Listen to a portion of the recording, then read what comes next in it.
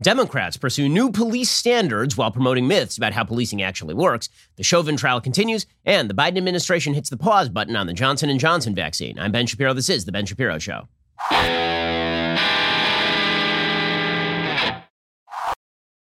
Today's show is sponsored by ExpressVPN. Protect your data from big tech with the VPN I trust. Visit expressvpn.com/Ben. Speaking of which, if we have learned anything over the past few years, it is that you cannot trust the big tech bros with your information and with your data, because here's the reality. They may not like you. And then they use the data to monetize their own platforms, which don't like you. So why exactly would you give your data to them? A few decades ago, private citizens used to be largely that, private, but the internet has changed all of that. Having your private life exposed for others to see, well, that used to be something only celebs worried about. Well, now that is you. To keep your data private when you go online, do the same thing I do. Go to expressvpn.com. Did you know there are hundreds of data brokers out there whose sole business is to buy and sell your data? The worst part, they don't have to tell you who you're selling it to or get your consent. One of those data points is your IP address. Data harvesters use your IP to uniquely identify you and your location. But with ExpressVPN, my connection gets rerouted through an encrypted server. My IP address is masked. Every time I turn ExpressVPN on, I'm given a random IP address shared by other ExpressVPN customers. That makes it much more difficult for third parties to identify me and harvest my data.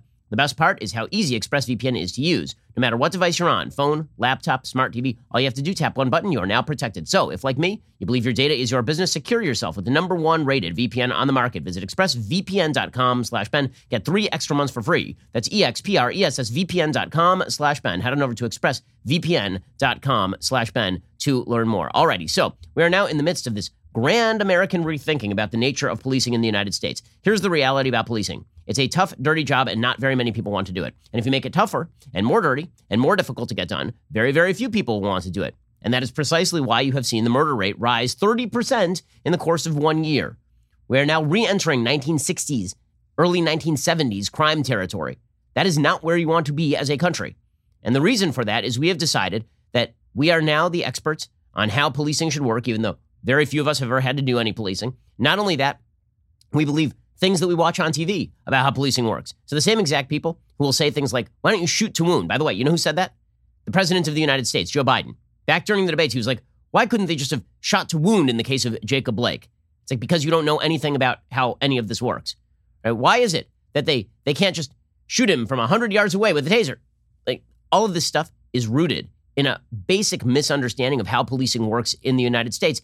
And that misunderstanding, combined with the idea that America's police are systemically racist, another notion that is simply false on its face, the idea that America's police are disproportionately and specifically targeting black people for victimization, those two ideas combined lead to an awful lot of bad policy. The latest bad policy comes courtesy of the state of Maryland, where over the objections of Governor Larry Hogan, the state legislature passed these sweeping police reforms. According to the New York Times, Maryland lawmakers voted on Saturday to limit police officers' use of force, restrict the use of no-knock warrants, and repeal the nation's first Bill of Rights for law enforcement. So what exactly does all of that mean? Well, it means you ain't going to sign up any more police officers in Maryland is really what it means. One section creates a new statewide use of force policy and says that officers who violate those standards, causing serious injury or death, can be convicted and sent to prison for up to 10 years. The standard says that force can be used only to prevent an imminent threat of physical injury to a person or to effectuate a legitimate law enforcement objective. Well, that is an awful lot of wiggle room for prosecutors to go after cops, which is why the cops are opposing this sort of stuff. You can imagine an awful lot of situations in which the police have to do something to effectuate an arrest based on, for example, a violated warrant, and then the person dies, and then the cop is brought up on charges for really having not done anything wrong, just being caught on tape in a way that we don't particularly like. And we know this is happening across the United States anyway. The language there is extremely broad and extremely vague. The policy also says that force must be, quote, necessary and proportional. Well, necessary and proportional is a pretty tough standard because now you have a bunch of civilians deciding what exactly is necessary and proportional. Police reform groups said this is a much tougher standard than the traditional reasonableness standard, which they said was not sufficient for holding officers accountable for blatant acts of violence. But reasonableness is rooted in the idea that police officers have to actually assess the situation on the ground and then make a determination. Necessary and proportional means that unless something is, quote unquote, strictly necessary, you cannot do it. Well, who's to determine what is strictly necessary? In a second, I'm going to explain why all of these laws really are quite bad for policing and why they're going to be horrible for public safety. Also, law enforcement agencies statewide must establish a system to identify police officers who are considered likely to use excessive force and to restrain, counsel, or if needed, reassign them. Now, that part is fine. right? My guess is that Larry Hogan would have signed that bill into law. But the legislature also repealed Maryland's Law Enforcement Officer Bill of Rights. That was the nation's first such law when it was enacted in the 1970s. It gave every officer statewide the right to appeal discipline to a local board, regardless of a city's wishes. Instead, lawmakers replaced those protections by requiring every county to have a police accountability board to receive complaints of misconduct from the public. The problem with a lot of these police accountability boards is they are heavily politicized. If you can get enough people in positions of power on the police accountability board who don't like the police, you will just have a group of people cramming down on the police completely unworkable rules. Civilians will have a role on administrative charging committees that will review the findings of law enforcement agencies and recommend discipline for officers. Police chiefs will not be able to issue disciplinary actions more lenient than the levels recommended by those panels. Also, lawmakers limited the use of no-knock warrants. Officers have said, because of the Breonna Taylor case, in that case that they actually did announce their presence, some witnesses disagreed. But no-knock warrants are sometimes necessary if you think that the person who's inside the residence is going to fire a gun at you if you knock on the door. So these sorts of bills, I mean, there's a reason why Larry Hogan, who is not a hardcore conservative, vetoed this bill. And then it was passed in spite of all of that. And the reason is because the level of civilian understanding of how policing works is abysmal, truly awful. Just to take a perfect example, over the past several nights, we've had these riots in Brooklyn Center, and they are full-scale riots. You have people attacking police officers. You've had the National Guard having fired tear gas at people. You've seen people attempting to break in and loot stores. It's really, really ugly. It looks like a war zone in parts of Brooklyn Center. Well, yesterday, the Brooklyn Center mayor said, I don't believe officers need to have weapons when they make arrests. He's going to need to show his work on paper here for me to understand what in the hell he's talking about here. I don't believe that officers need to necessarily have weapons, every time they're making a traffic stop or engaged in situations that don't necessarily call for weapons. We know that there are many other jurisdictions, or even around the world, where that is not, necessarily the case. It's not needed. See, one of the things that is very odd about sort of the leftist worldview with regard to policing is the left wants a lot of very stringent regulations on how you live your life. And they want lots of regulations on how cigarettes are sold, for example. Or they want heavy regulations on how exactly you're able to operate your vehicle. They want heavy regulations on virtually every area of life, but they refuse to acknowledge the reality of regulations, which is that all regulations, in the end, are enforced at the point of a government gun. This is true with regard to your taxes. It is true with regard to environmental protections. In the end, if you resist arrest, if you refuse to obey the law, there will be a government gun at the end of it. They don't like the gun. So at the same time they want to promote heavy regulations, at the same time they want to ensure that the government has more power, they shy away from the idea that that power actually exists. So you have this bizarre situation where the mayor of Brooklyn Center is now saying that if you pull somebody over for drunk driving, for example, that the police officer shouldn't have a weapon. Okay, well, what happens when the guy pops back in his car and takes off? You're supposed to stand there with nothing in your hands? How exactly is that supposed to work? And the answer is they don't think about how this stuff works because they don't care how this stuff works. All of it is posturing. It is all rooted in a basic misconception, which is that policing is nice and happy and that everything works out well. Police officers have millions of interactions with people every single year. Millions. Something like 4 million interactions between the police and civilians every single year. And those interactions are generally not wonderful because nobody's having a good day when they interact with a cop. Police officers know this. But again, when you have civilians who don't understand how any of this works, making the rules and doing so on the basis of bad data, that is a bad thing. Now, you should have civilian, I'm not arguing that the police should basically just quote unquote control themselves, that the police should be the only authority in how they use their force. That, of course, would be fascistic. You can't have armed wings of the American government being the only court of appeal. However, the sort of loosening of regulations that you are seeing by Democrats in terms of how you prosecute officers, the attempt to prevent officers from doing their jobs without any sort of expert level understanding on this sort of stuff is really a problem. And it's going to lead to more death. There's a recent study that came out and it showed that in America's major cities, the ones that were riven by protests from 2014 to 2019, ever since the shooting of Michael Brown in Ferguson, Missouri, that the number of police avoidable deaths, according to this study, was something like 300. And the number of total deaths that were actually created, in other words, there were 300 fewer deaths because of interactions between cops and civilians, or cops and suspects. But the number of total deaths in those cities that were avoidable rose by something like 6,000. Because it turns out when you take cops off the streets, when you tell cops not to do their job, they won't do their job. And when they don't do their job, bad things happen. Some people on the left are at least honest enough to go all the way here. So obviously, you had Rashida Tlaib suggesting it's time to abolish policing in the United States overall. Jason Johnson on MSNBC saying the exact same thing. Honestly, if this is how Democrats want to play it, go for it. We'll see if Americans really feel like they are so safe from their fellow American that the police can just be disbanded. I've been saying we need to abolish American policing as it currently exists. It doesn't work. You know, the average homicides that are actually solved by police departments, only about 35%. You know the number of rapes and sexual assaults that are solved by police departments? Less than 60%. You know the percentage likelihood of being shot unarmed as a black person is like 5 times as likely than a white person. Policing doesn't work the way we're doing it right now. I have a question. What does he think the level of a homicide solving, finding the actual perp in a homicide, what does he think that level would be if there were no police? Would it be 35% or would it be 0? Is the great obstacle to solving homicides the police being bad at their jobs, or is it that a lot of people won't testify and give actual witness evidence with regard to homicides? Getting rid of the police doesn't solve the problem of homicide. It creates more homicides. If somebody is raped, who do you go to in this particular case? And the notion that black people are being shot by the police at 5 times the rate of white people is just not true. Okay, statistically speaking, that is not.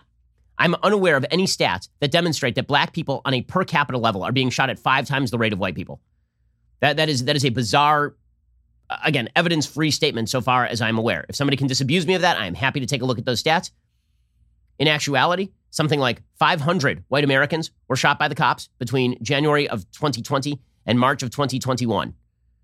Okay, so I'm not, and the number of unarmed black men, according to the Washington Post, who are shot every year by the police, generally less than 30. Okay, but this is all rooted in basic misunderstandings of how policing works. And also rooted in a certain animus for the police, which results in just lies. To take an example, remember that whole Jacob Blake case? Remember that case where a man arrived at the site of his ex-girlfriend's house and who had accused him of penetrative rape with his finger earlier on in the year, I believe. And she called the police saying this guy is back at the house, and the police arrive. He resists arrest. He has a knife. He reaches into the car. They shoot him. You remember that Joe Biden and Kamala Harris called that guy and talked about what a rough life he had and how difficult it was for him and how terrible the police were? Well, now it turns out that the police officer who shot Jacob Blake last summer is back on duty because the Kenosha police investigation found no wrongdoing. You know why? Because there was no wrongdoing. You know who said there was no wrongdoing? People who knew anything about policing. You know who said there was wrongdoing? Every single Democrat. Everyone. I'm unaware of a Democrat who said that those police officers were entitled to due process and that even the tape was not dispositive with regard to whether the police officers had done something wrong. Didn't matter. Resulted in riots in Kenosha. Remember this. It happened in the middle of last year, not that long ago. You see the same sort of myth-making happening now with regard to the Daunte Wright case. Okay, this was fairly obviously an accident by the police officer who will indeed end up being charged for manslaughter. A police officer drew a gun instead of a taser, which is an inexcusable mistake, and then shot Daunte Wright.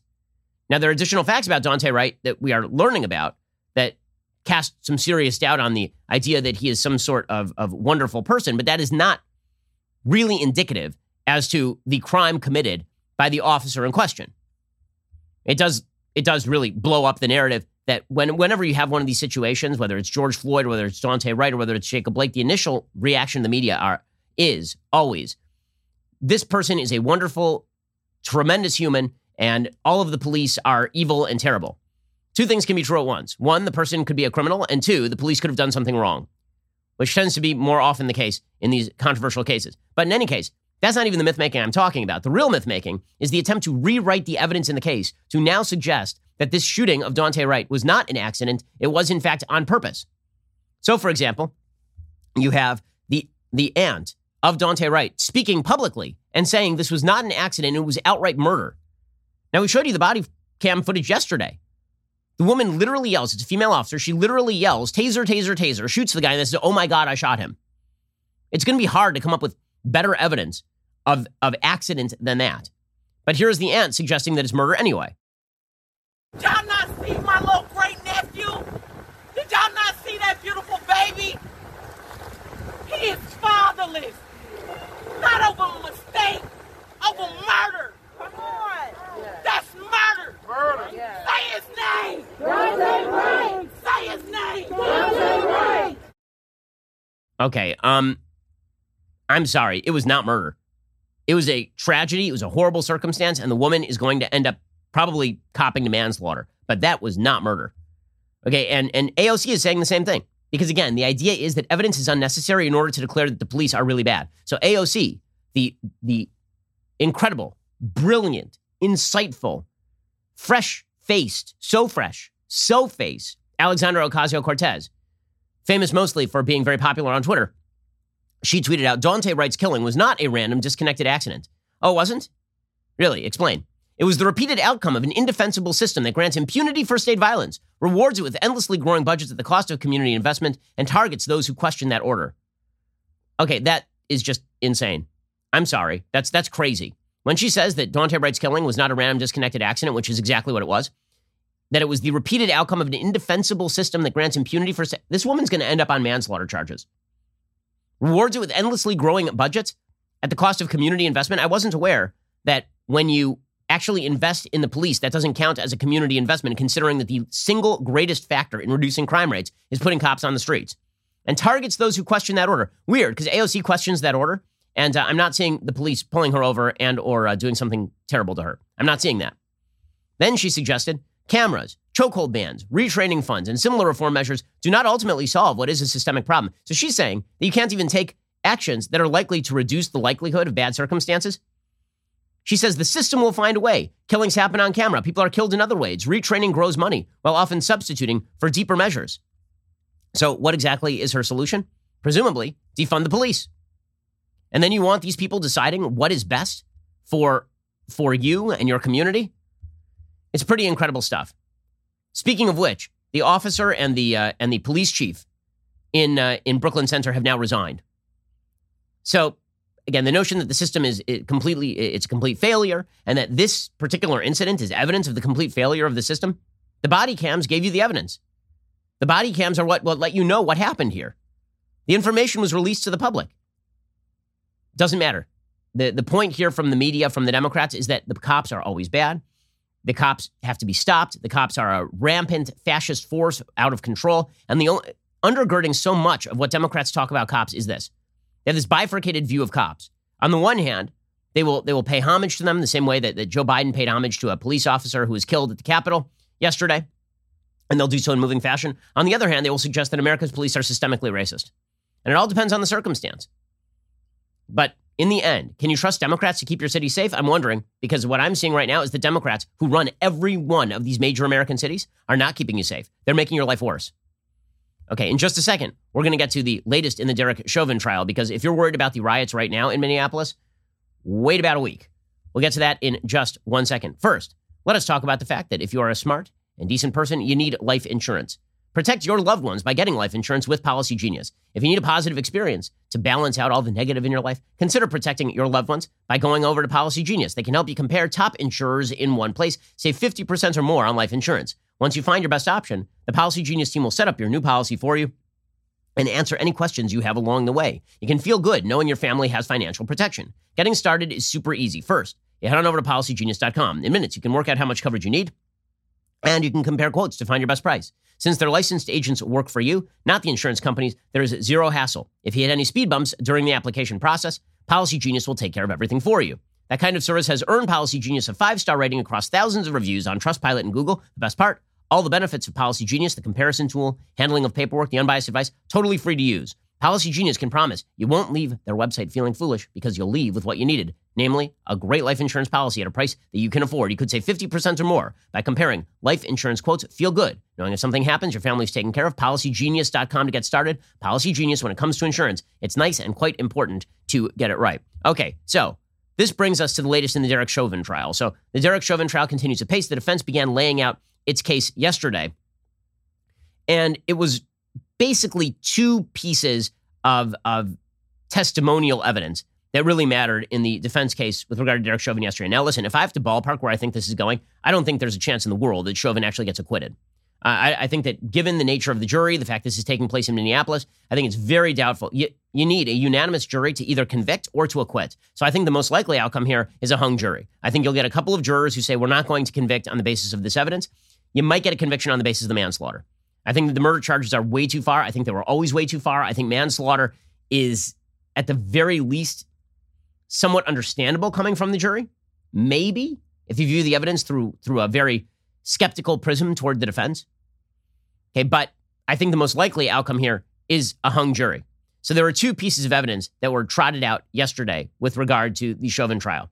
Piece of evidence number one was this old arrest in 2019, because it looks a lot like the arrest that happened in 2020 with regard to George Floyd, an arrest during which he died. His behavior during one is sort of indicative of his behavior during the other. The other piece of evidence was a bunch of testimony from a police use of force expert named Barry Broad, who basically testified that Chauvin's use of force here was reasonable.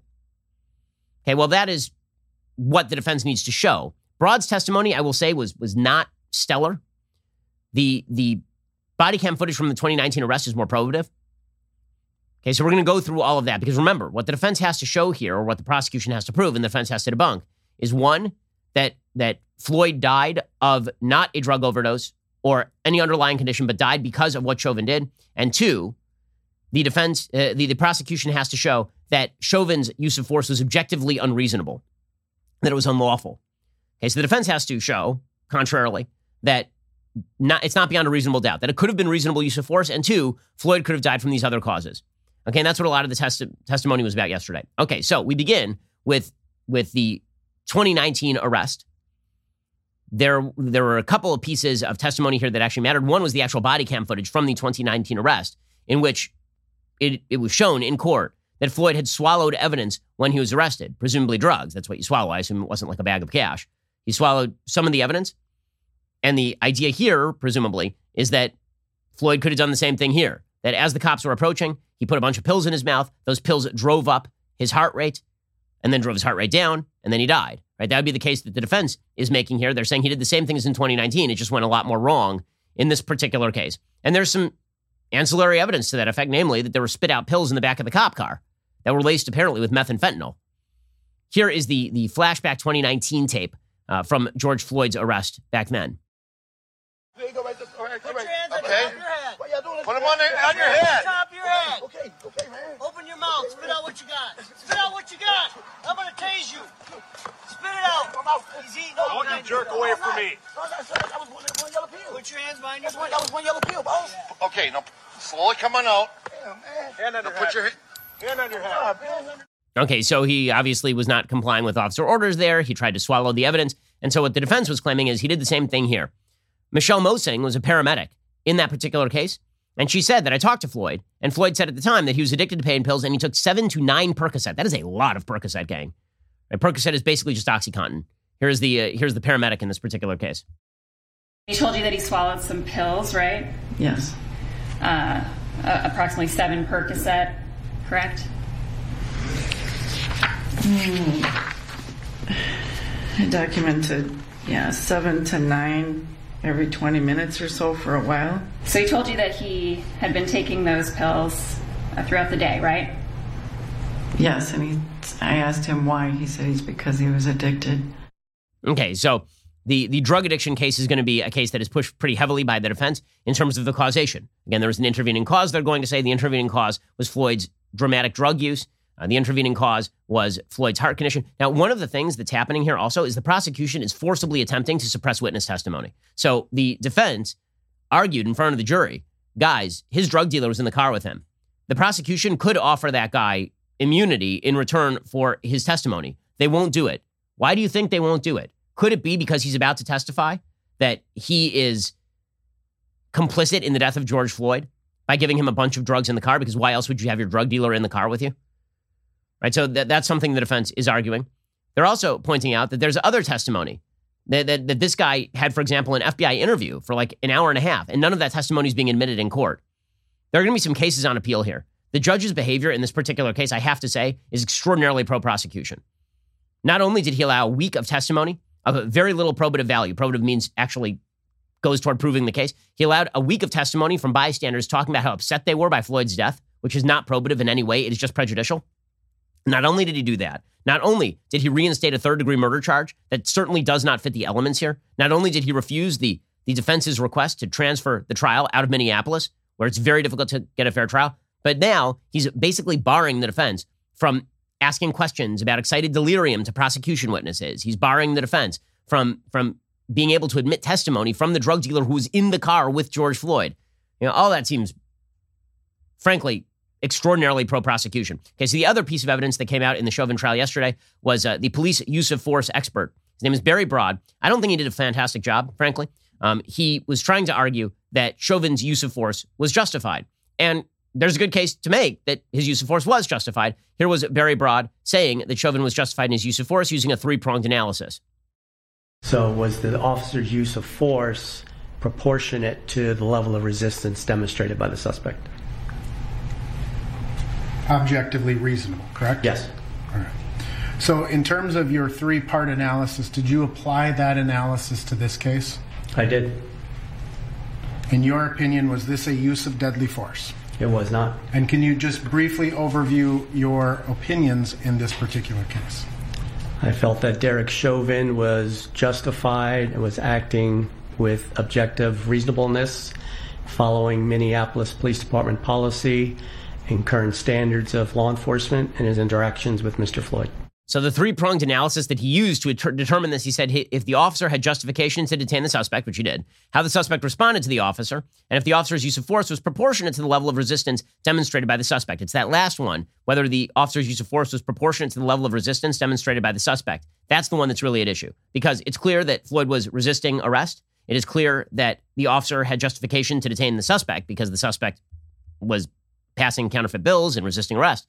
The real question is whether Chauvin was justified in keeping Floyd face down and then staying on him as he passed out. Here's Broad explaining why he thinks they were justified in keeping Floyd face down in the first place. Why would it be safer for the suspect to keep him in that prone control? Because if they were to get up and run, handcuffed, trip and fall, sustain facial injuries, other injuries on the ground, their mobility is reduced, their ability to move is reduced, and the ability to hurt themselves is reduced. What if they became sick, for example? Prone control, instead of having somebody lay on their back where they could aspirate on vomit, prone control, their face is down, airway is clear. If they vomit, it's not going to go down their trachea or down their throat. Okay, so that's actually a pretty good piece of testimony in favor of the defense, that what Chauvin was doing here is basic police protocol. Where this witness really screwed up is he said that was no use of force. That when you're suppressing Floyd by being on his back, that is a no use of force. That, of course, is very silly. It is a form of use of force. It is just a very low-level use of force is what he really should have said. And the prosecution, of course, jumped on this with both feet. A compliant person would have both their hands in the small of their back and just be resting comfortably versus like he's still moving around. Did you say resting comfortably? Or laying comfortably? Resting comfortably on the pavement. Yes. At this point in time, when he's attempting to breathe by shoving his shoulder into the pavement. I was describing what the signs of a perfectly compliant person would be. So attempting to breathe while restrained is being slightly non-compliant? No. No. Okay, so there the prosecution is honing in on what they think is the defense use of force experts' overstatement of the case. What the defense use of force expert was attempting to say, presumably, is that if Floyd had been compliant all the way throughout, he would not have been kicking at the officers. He would have not been attempting to push against the officers. He would have been lying there, and then they basically would have just been either sitting on top of him or not sitting on top of him at all.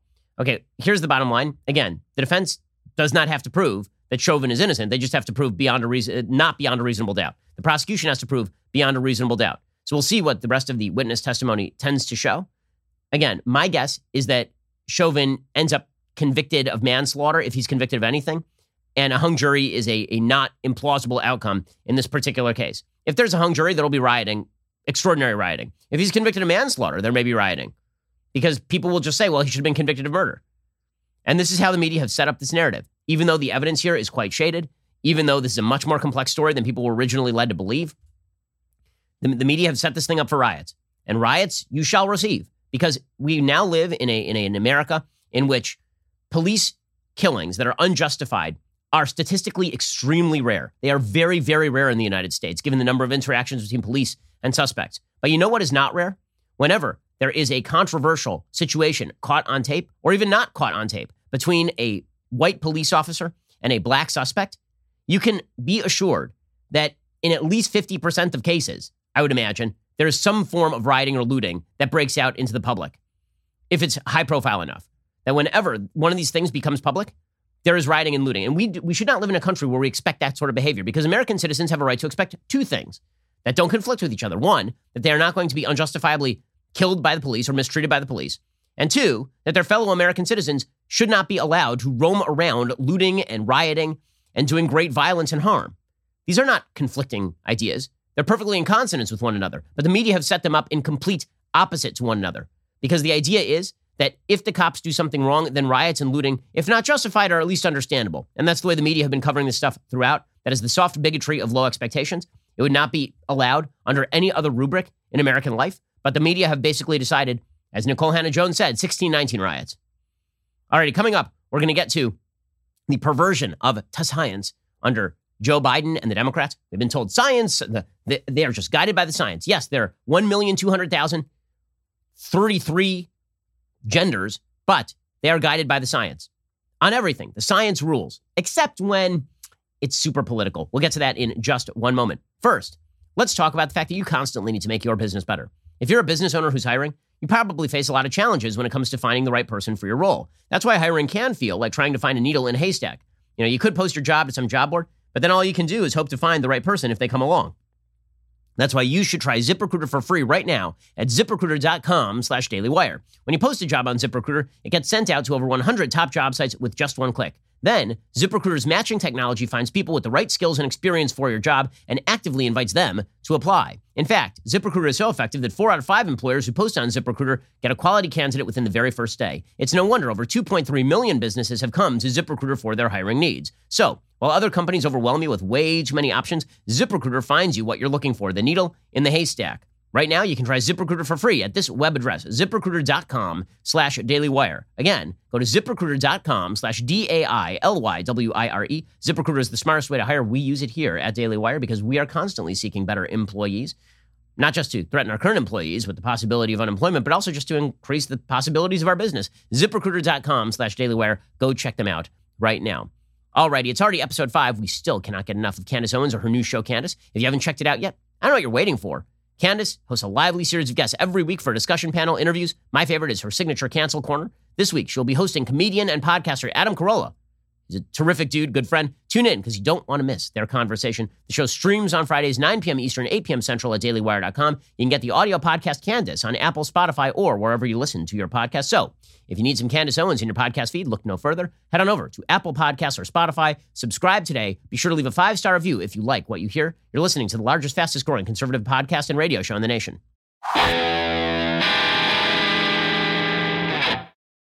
Alrighty, so the left, the Democratic Party, the media, they've decided to pervert the science on every possible front. We'll get to how they are screwing it up on the vaccines in just one second, because it truly is one of the great public health failures of our time. I should note at this point that the scientific community has basically become, in many ways, a propaganda outlet on behalf of the left. This is true in regards to everything from transgender hormone therapy and surgery for children to climate change.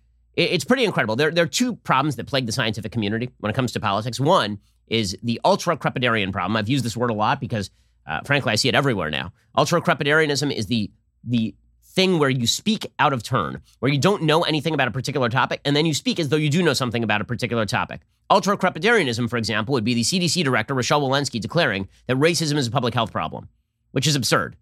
It's like saying stupidity is a public health problem. It turns out lots of bad things in life have impacts on public health. That does not make them a public health problem. Okay, so that is ultra-crepidarianism. She's speaking outside her area of expertise while using her white coat in order to guise her ignorance. Okay, so that is one problem. The other problem you see is the reverse effect, where politics cloaks itself as science, and then people treat it as though it is science, right? What I call the bleed-over effect, which is a bunch of people suggesting unscientific things are in fact science. This would be Joe Biden suggesting that gender ideology is in fact science, when it clearly is not. Okay, so you see both of these things from Scientific American. Scientific American has become more and more politicized these days. They openly endorsed Joe Biden for president. It was not a complete shock, but you saw Nature do the same thing. A bunch of these quote-unquote scientific magazines suddenly have a very strong political bent. Who could have predicted such a thing? Okay, there's a piece in Scientific American in which the magazine announces that they are no longer going to use the term climate change. Instead, they're going to use the term climate emergency. Now, I was not aware that there's a scientific designation that amounts to emergency. There is such a thing in medicine, for example. There's like emergency medicine, right, which is the person's going to die if you don't do something about it right now. But climate emergency, it's not as though a certain level of climate change occurring over the course of the century turns it from just change to emergency. This is a completely political designation. And by the way, I do not consider it a quote-unquote emergency if the climate were to warm 4 degrees Celsius over the course of the next century. I consider that a gradual change that human beings are going to have to adapt to with increased technological know-how, as well as innovation, which human beings have been doing for literally all of the history of humankind. Adaptation, we're really good at it. Mitigation, not so much. In any case, Scientific American now says that it is a scientific duty for them to call this a climate emergency, which is just a lie. It's just a way for them to create a certain level of alarmism that is unjustifiable by the facts on the ground. The fact is the economies around the world are growing at such a rapid clip that the amount of damage to be done to humankind on the basis of climate change is a small percentage of global GDP on an economic level. And in terms of actual human damage, we should be focused on how to mitigate that human damage, but we are not talking, as so many people have suggested, about billions of people dying or hundreds of millions of people dying or anything like that. We're not even talking about tens of millions of people dying. We're not talking about probably millions of people dying through climate change directly. In any case, Scientific American has now declared it a climate emergency. They say it's an emergency. It's a serious situation that requires immediate action. When someone calls 911 because they can't breathe, that's an emergency. When someone stumbles on the sidewalk because their chest is pounding and their lips are turning blue, that's an emergency. Both people require help right away. Multiply those individuals by millions of people who have similar symptoms, and it constitutes the biggest global health emergency in a century, the COVID-19 pandemic. Now consider the following scenarios. A hurricane blasts Florida. A California dam bursts because floods have piled water high up behind it. A sudden record-setting cold snap cuts power to the entire state of Texas. These are also emergencies that require immediate action. Multiply these situations worldwide, and you have the biggest environmental emergency to beset the earth in millennia, climate change. Okay, that is just an absurd comparison. That's absurd. Hurricanes have been hitting Florida for a very, very long time. And as it turns out, actually, the amount of damage being done by hurricanes has only been increasing because of what we call the bullseye effect. Namely, people are building more stuff in the way of hurricanes. A California, so you're going to say there was a cold snap in Texas, therefore climate change is an emergency? I was informed reliably by you guys that weather is not climate. In fact, every time there's a cold snap, there are people on the right, they're like, oh, climate change isn't happening because it's snowing. And people on the left are like, hey, you're confusing weather with climate.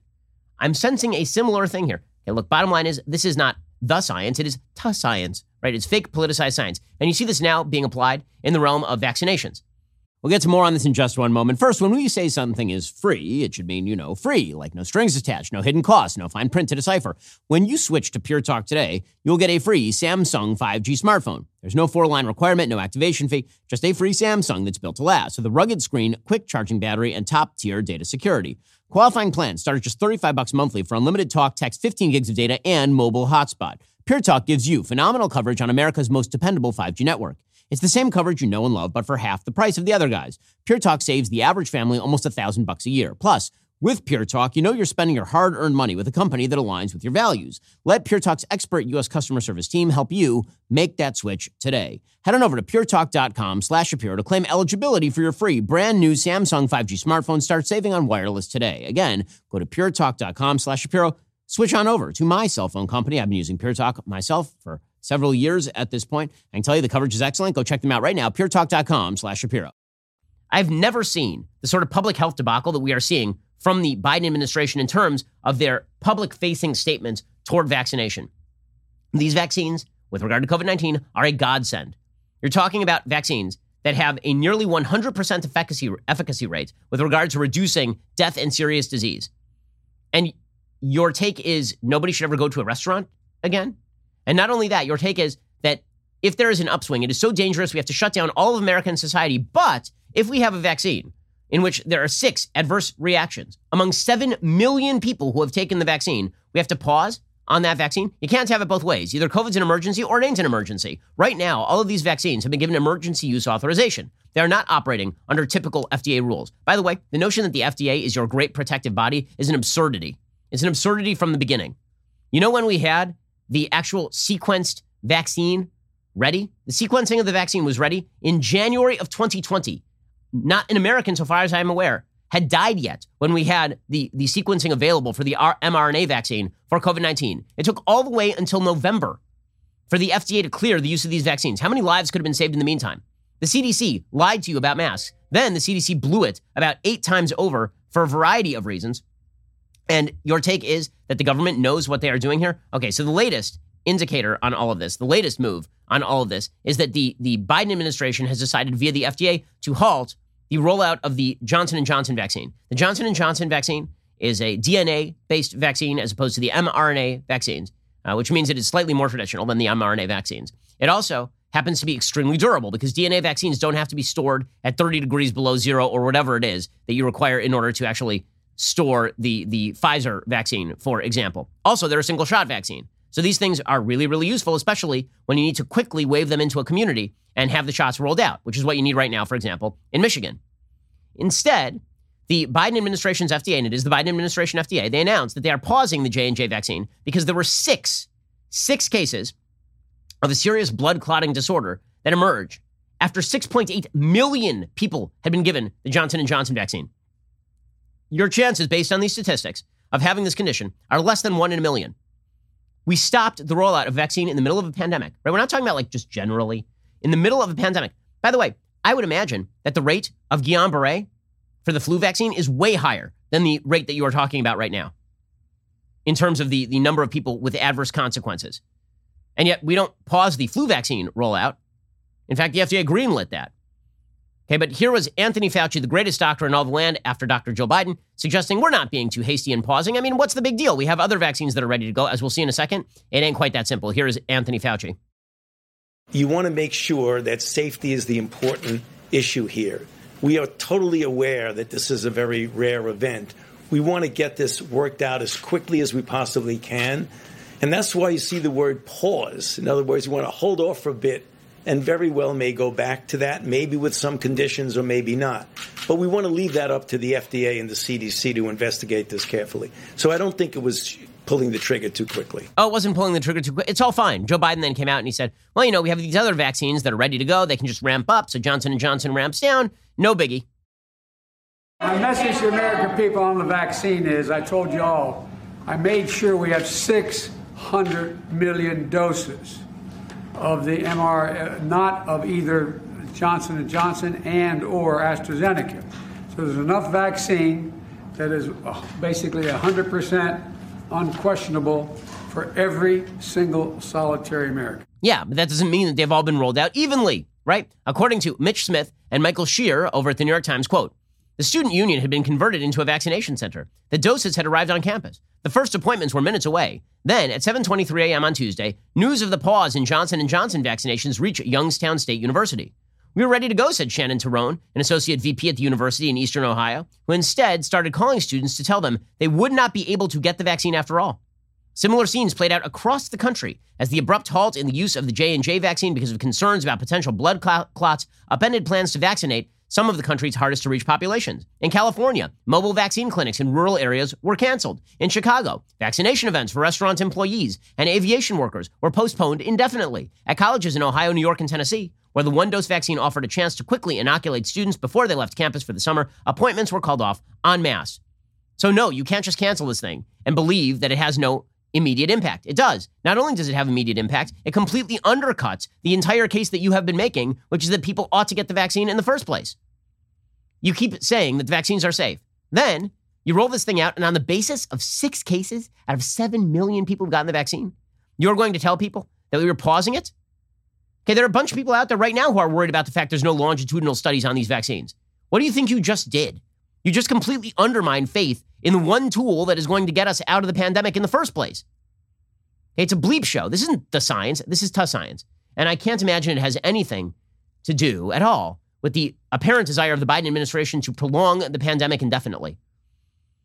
to continue to play down the efficacy of the vaccines so that we can continue to proclaim that we're in the middle of a crisis and require giant government action in order to get out of it. All right, we'll be back here later today with an additional hour of content. We'll be talking about Joe Biden withdrawing from Afghanistan. We'll talk about new information about Andrew Cuomo, who is apparently like super anti-Semitic. Like really, like I have a line from Andrew Cuomo here. It's pretty astonishing. A lot more to get to later today. So make sure to check it out. In the meantime, go check out the Michael Knowles Show. On today's episode, Michael will be talking about Caitlyn Jenner seriously considering a run for governor.